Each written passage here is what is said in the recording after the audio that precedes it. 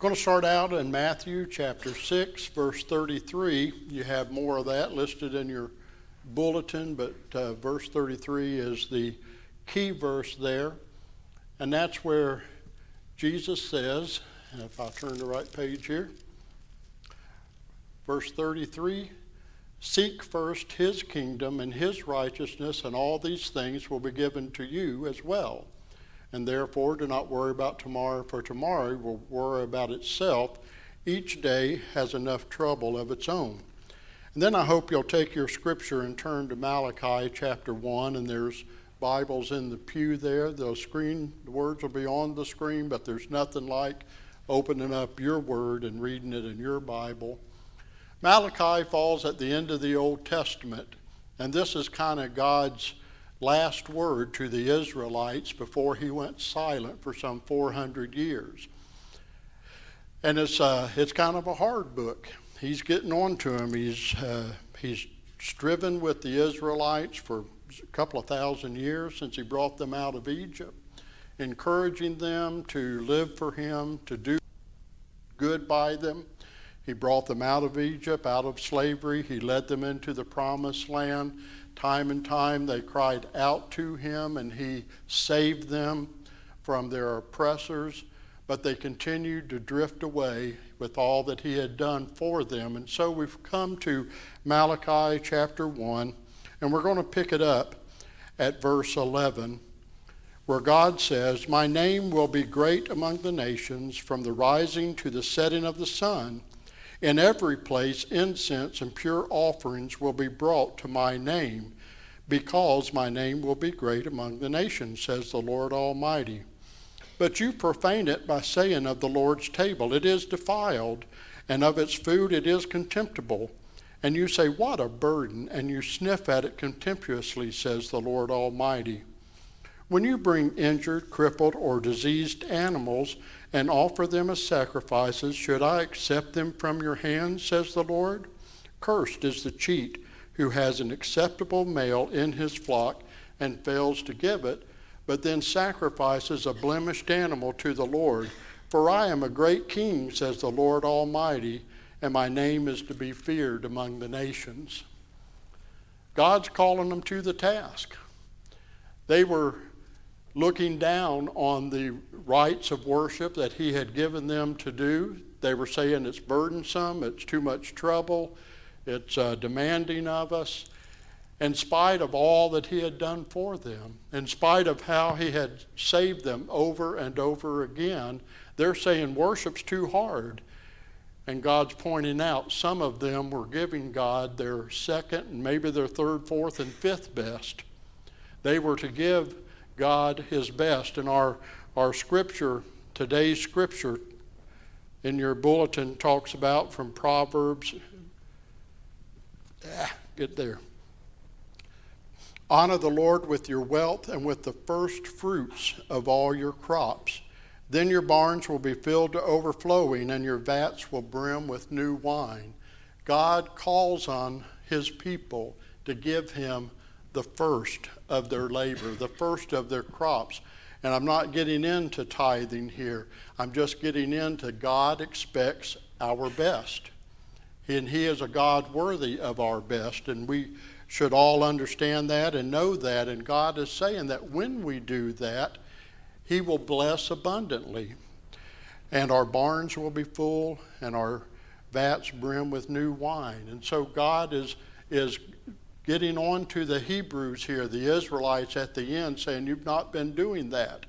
I have done my part, God's saying, and parenthetically, got my tongue tangled.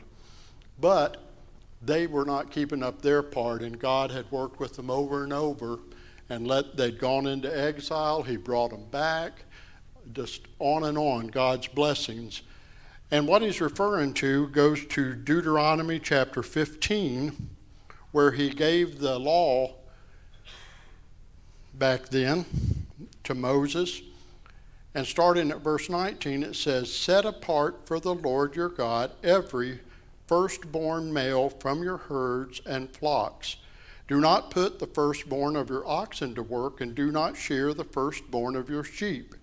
Each year you and your family are to eat them in the presence of the Lord your God at the place he will choose. If an animal has a defect, is lame or blind, or has any serious flaw, you must not sacrifice it to the Lord your God. God expects our best for him. Just as the song we sang, give of your best to the master. But too often we give him our leftovers. Too often we give him what's remaining or what we're casting off, what we refuse. There was a boy coming to church and his parents gave him 2 nickels.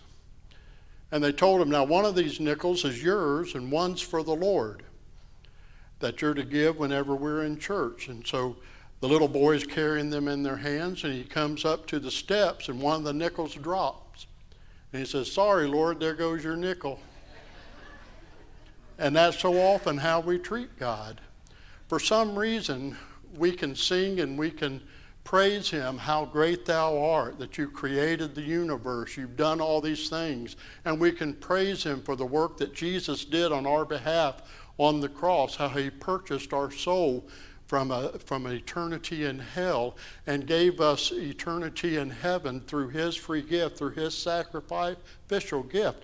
And that was the purpose of these sacrifices that God is calling the people to do, to give the firstborn and unblemished. It was a foreshadowing of Jesus Christ. It was to help them to understand what needed to happen, that a perfect, unblemished creature would need to be sacrificed on their behalf so that they could have remission of sin. And so whenever they would, and God called them in Malachi a cheat, whenever they would not give that firstborn, God's saying, why should I accept this? Would you do this to your governor? Would you give the leader of your government, the offcast that you don't want anymore, that's broken and crippled and lame? What would they do? They'd probably throw you in jail. They surely wouldn't show favor on you. So God is saying to his people, I expect your best. I expect firstborn. But we give him the second. How do we do that? I've prepared a little video. Sue and I had some fun this weekend to try to illustrate this, so you watch as it plays.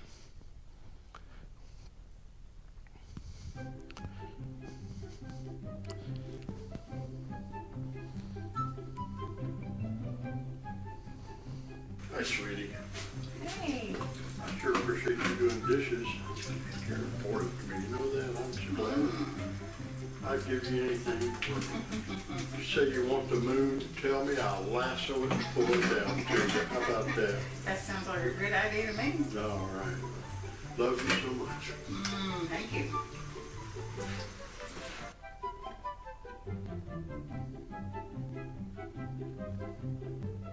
Boy, this is what I've been dreaming about. But I thought you had one.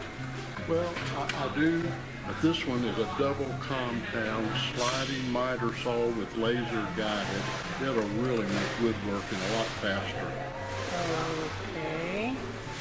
Hey, can we go check out cabinets in the kitchen department? Sure, but you know I got a better place to find that. Okay. Where are we going to go?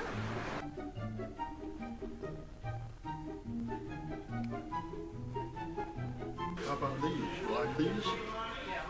No, that's just not going to do. Well, they're a good price. I know, but it's not going to go with what I have at the house. Oh, okay. Thought you'd be happy with them.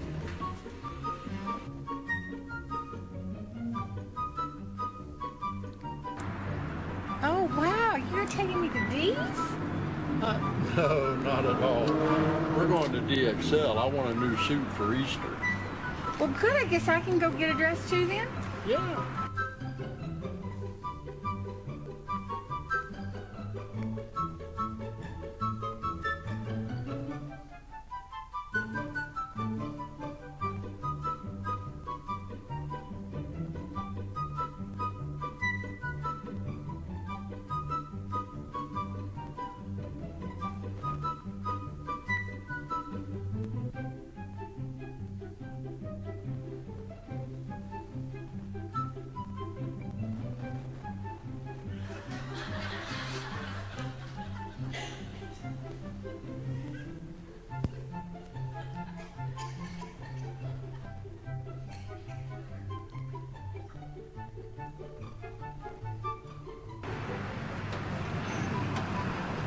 So, what are we doing here?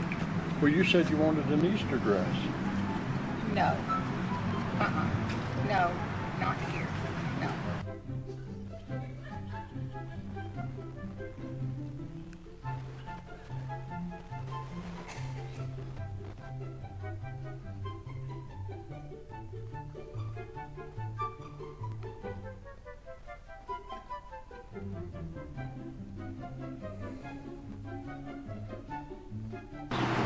Sure. Oh, great. You got us lunch. Well, I got me lunch. I got a ribeye, loaded baked potato, and a salad. We got tuna at home. I thought you could have a tuna sandwich. You gotta be kidding. Well, you know, money's tight, hon. We need to cut back, so... Well, then maybe you shouldn't have gotten this.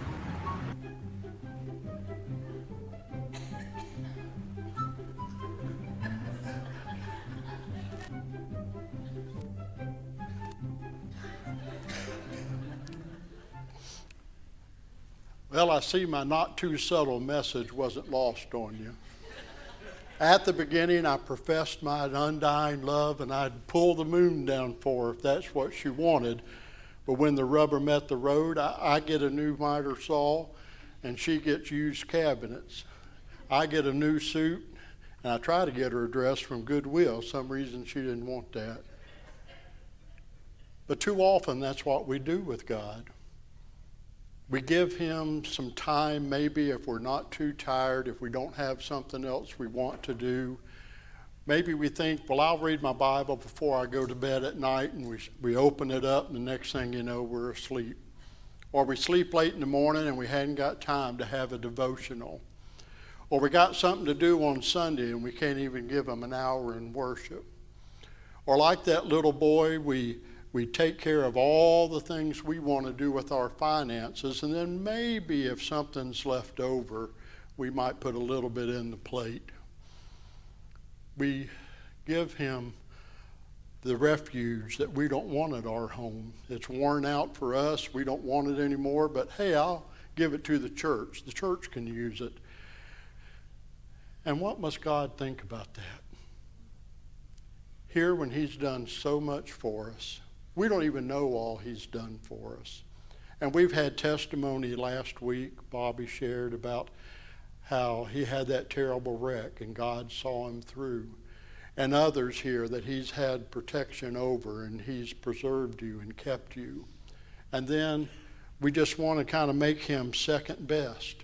We don't want to give him our best. We think his house ought to just be okay and not be so nice. And we put up with things that we wouldn't put up with in our own home. Now, it doesn't need to be a Taj Mahal, gold encrusted, but it should be well cared for. It should be taken care of, and it speaks to people whenever they come to our place of worship and they see that we care enough about God's house to take care of it and do what's right. And so we come to this place where we have to face, are we giving God our best? Are we yielding everything to him? And so there's a step we have to take, and I've done up a little acrostic called ACT that we can go by in order to do that. And the first thing we have to do is we need to acknowledge that we're not giving God our best. We need to be honest with ourselves. I'm keeping most of it for myself, whether it's my time, my finances, my abilities, and I'm not placing him first. And it's not an amount as much as it's an attitude, that the first thing we think of is God, and the first one we want to please is God, and God expects that of us. And so we have to acknowledge the first step to any kind of improvement is acknowledging where you are and being honest with how you're interacting with God and with others. And then the next thing is need to confess it. Need to admit to God, Lord, I've not been placing you first, and you're looking to me to give you the best of all that I have and to give you my effort. And you know, I grew up reared that you dress your best for church, and I'm not getting into dressing casual, or not what I'm talking about. Because when I grew up and I was reared, If you had overalls and that was your best clothes, that's what you wore for God, and they were clean and ready to go, that you didn't come looking like you'd been through a mud pit, that you tried to clean up. And so you did your best, whatever your best is. And for some people, that is a nice suit. Maybe you can afford Gucci or some of those other people. But if jeans and a nice button-up shirt is the best you have, then that's the best you give God. So it's not equal giving, it's equal sacrifice. It's what you can do for God, what's your best, and you know within your heart whether you're doing the most you can do for him. Same thing, we, like I said, we'll spend on anything and everything. We'll go out to eat, and going out to eat is a ton of money anymore. And then the house of God suffers because we can't take care of things. And so each of us need to go before the Lord and confess that he is not first in our life and whatever we're doing. And then the third is to turn. And to turn, I mean repent. Repenting is moving in one direction, whatever we're doing, and then going the other way. Act. We can't just hope to do better. I can't hope I'm going to lose weight. I have to eat less food and exercise. I have to take action. And so in serving the Lord and becoming a better servant, a better steward of him, I need to act. And I act first by acknowledging that I'm falling short. I confess it to him, and then I change my ways. When I was a boy in college, young man in college, attending First Baptist Atlanta, and Dr. Stanley could lay some good sermons on you, and if you've listened to him, you know that to be true. I came to a point in my life that I really was feeling guilty for what I wasn't doing for God. And I became overwhelmed. I thought, Lord, there's just too much that I need to get straightened out. And I just kind of shut down. I talk about, heart going into fibrillation to where it just can't pump because it's just quivering so much. And I was in that state for a little while, just not really trying to do anything, not knowing what to do. And then it either came to me, or I probably heard a message that encouraged me to ask God what he wanted done. You see, he knows what a mess I am. He knows all the things that need to be fixed. He knows I need to clean up my language. He knows I need to manage my finances better. He knows I need to treat other people more honestly and fairly. I need to drop off prejudice. He knows all these things that maybe other people don't see in my life. And I became overwhelmed, just thinking I can't do it all. But then I went to him and just said, God, what is it you want to fix? Where do you want to start, Lord? What is it that is most critical in my life that you want to see addressed? And he shared with me. He told me.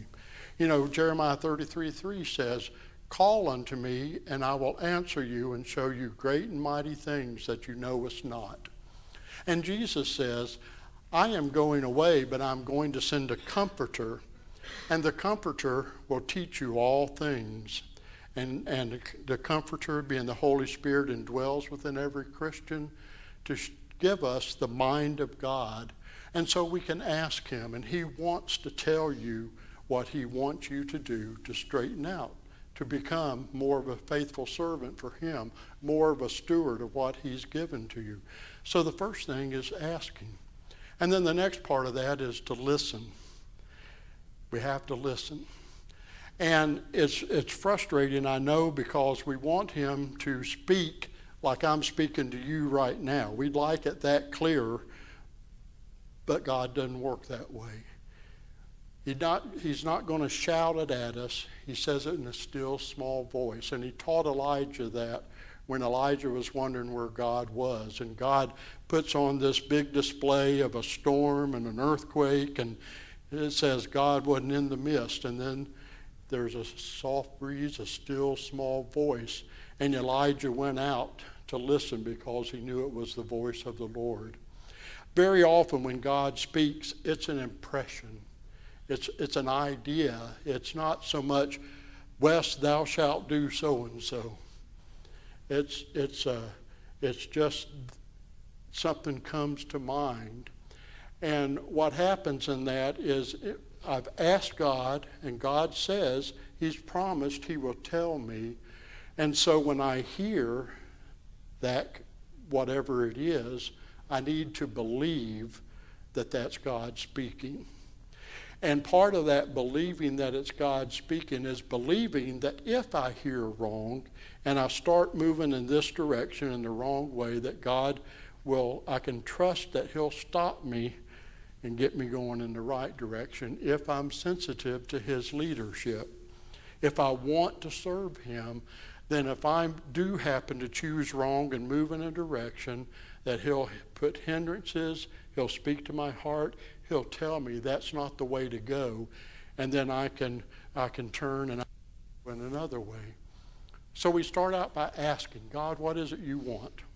I can think of a million things that I need to address, and I do, to get closer to him, to be more Christ-like in attitude and speech and just all parts of life. But there's something that God knows is primarily standing in the way of my walk with him, and he wants to reveal that to me. And know what's going to happen? Once I get control of that or start getting mastery, then God will tell me the next thing that he wants cleaned up, and the next thing. And it seems like it can be tiresome because I'm constantly working on something. But the thing is, the blessings come because as I address these things that are a hindrance to God working in my life, I'm growing deeper in my walk with him. I'm growing more Christ-like. And as he's promised in his word, I'm receiving his things because I'm walking in the path that he wants me to walk. He's promised that over and over again. That as we serve him, just as it says in Proverbs, that he is a father, a good loving father that wants to bless his children. He wants to do good for us. But he's also a good father, and he's not going to enable bad behavior.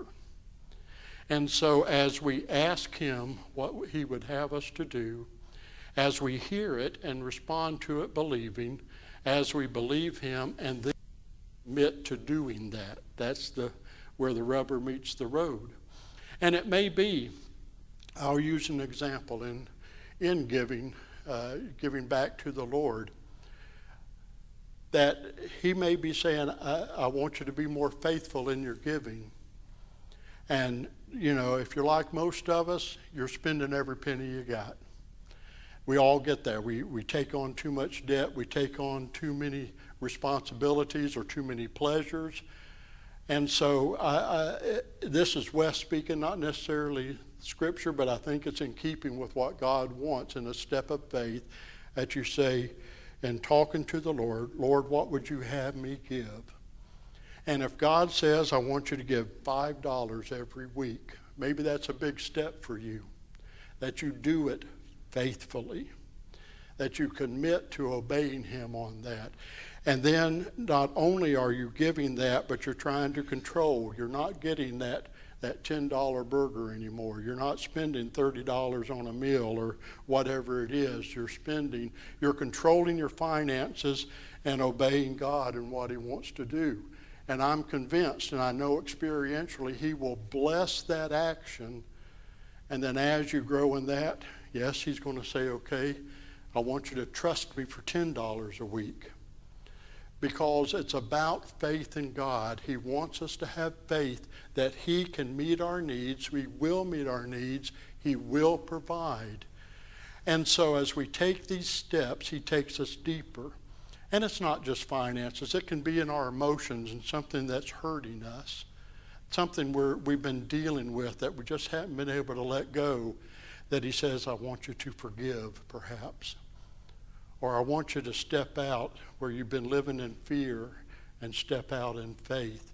And as we take that scary step, and maybe nobody knows about it, or to other people it seems like nothing, but for us it's a big step. As we take that step and honor him, he starts a healing process. He starts mending our hearts. He starts dealing with our past, with our hurts. And we can then step out in another way. And we grow closer to him. We have his strength flowing through us more and more. He has promised he will, and he will bless as we move out in commitment to him. So whatever it is, the start today is to act. That if you are hearing these words and you want to see God working more in your life, you want to see God working more in your church, you want to see God working more in your community, and you realize that you've been holding on to things or you've been holding back, that you acknowledge that, you confess it, and then you say, okay, Lord, where do you want me to step out? And it'll be unique for each individual. What you need to step out on is not what I need to step out on. What a new Christian needs to trust in God is not what a person who's walked with God for 60, 50 years needs to trust, probably. But each one saying, Lord, I hear what you're saying. I'm believing that you're wanting me to yield this to you, and I'm going to step out in faith doing whatever you've asked me to do. And then watch and see if God doesn't provide. If you turn to Malachi chapter 3, that's where God says, trust, try, prove me in this and see if I will not pour out a blessing so big that your vats cannot hold it all, that your storehouses can't hold it. God is wanting to bless you. He wants to do that for you as a good, loving Father, but he's waiting for you to release and trust him so that he can do that. And so that's my encouragement for all of us today, individually, to step out like that, but also as a church, to step out believing of what God would have us to do. God's called Campbellsburg to a particular ministry. He's placed us in this community. We've been in this building since 1915, and the church existed before that in Campbellsburg. And God didn't do that just so you'd have a place nearby to worship. He did it so that we could proclaim around all of us the good news of Jesus Christ, that others may know these blessings that we're enjoying. So as a church that we trust and we step out, and it's going to stretch us because God wants our faith to grow. When you get down to it, God doesn't need our money. He doesn't need our possessions. He doesn't need our bodies, really. We need it. God can do whatever he wants. He can speak it and make it happen. But he's chosen to set up a system where he uses his people in his work so that they're blessed, they grow deeper, and they touch the lives of others. Over and over again, if you will read in Scripture, most of the time God works in somebody's life, it's another individual that ministered to them. There are those times in Scripture where God's touched down and intervened and did a special work, but over and over again, it's one of his people serving another. And so as we do that as a church, it will honor God, and God will start opening blessings. If we live a life of selfishness personally or corporately, God will dry up the storehouses. He's not going to honor that kind of life. And so as we move forward in 2022, that's the encouragement for each one of us to live more for him and to take that tiny step of faith and say, Lord, what do you want fixed in my life? And I'll yield that to you faithfully. I'll commit to it. And then as we see him work, it grows our faith to trust him in bigger things. And another step, and we see him opening his storehouses. It has happened. It can happen. It will happen. as we live for him, as we trust him in all these things. We have another scripture that I put up the scripture there in Proverbs. Back up here. One more. I wanted you to read that. Honor the Lord. It is an honor when we give him our wealth, the first fruits of whatever it is. All of our fruits are different amounts, different quantities, but when we give the first of that, the best of our crops, the best of our labor, the best of our heart, then he will bless. In this case, in this agrarian society he's talking to, that the barns would be filled with whatever they're growing, or that their herds would grow. Whatever you're doing, God will bless. He'll open doors for you of work. He'll open promotions. He'll do anything. And one of the ways he can bless you is to give you good health. How valuable is that, to have good health? You can't put it in a bank, but it saves the bank because you're not spending as much at the hospital. There are many ways God will bless if we'll just trust him. And then as Jesus said there in 6:33, he encourages us, quit trying to fix life ourselves. Quit trying to hoard it and seek his kingdom. And then all these things will be given to you as well. The scripture tells us the Father knows your needs. He knows what you need. He knows your wants.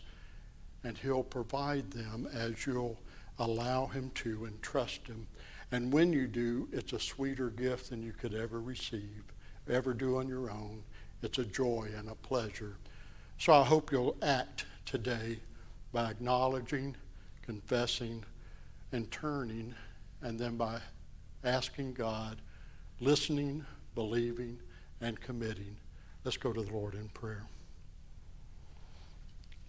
Our precious Heavenly Father,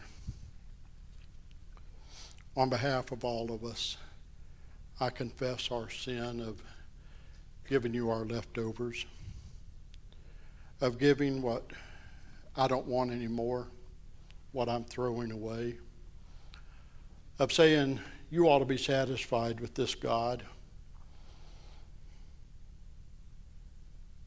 We do that too much.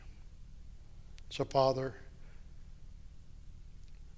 I pray that each one is asking you, acknowledging, and asking you for forgiveness, because you're an individual God. We can pray corporately, but you deal with us individually, and each one of us need to come to that throne of grace, confessing, believing, and turning. Father, we thank you for all you've done for us, all the blessings. Lord, we're in a different place than we were a year ago. Laughter, joy, improvement, dry, no mold, with things out in front of us that we wouldn't have imagined. Lord, thank you for all you've done. Thank you for wanting to do more in our lives. I pray that you would help us to trust. It is in Jesus' name we pray. Amen. We're changing the hymn to I Am Thine, O Lord. Maybe you're not the Lord's. Maybe he isn't yours. Maybe you haven't taken that first step of believing in him. He is a loving God. He's, there was a Mad magazine I saw. I used to read those as a boy. And there was a person walking along that most of us would dismiss. And the artist drew like a big hand of God coming down out of the clouds with his finger ready to thwack him on the head. Sometimes we feel like that's what God's wanting to do, waiting to do, is to shut us down. But he isn't. He's wanting to build you up, and he provided his son to cover your sins by his death on the cross, and that's the first step of believing. If you hadn't done that yet, I encourage you to talk with me, or let me get you with someone else. Find someone else you know to share with you that wonderful news. And then Christians, the rest of our life is growing in a deeper faith to him. If you need to pray about these things, you need to speak with someone, I'll be up front here, always ready.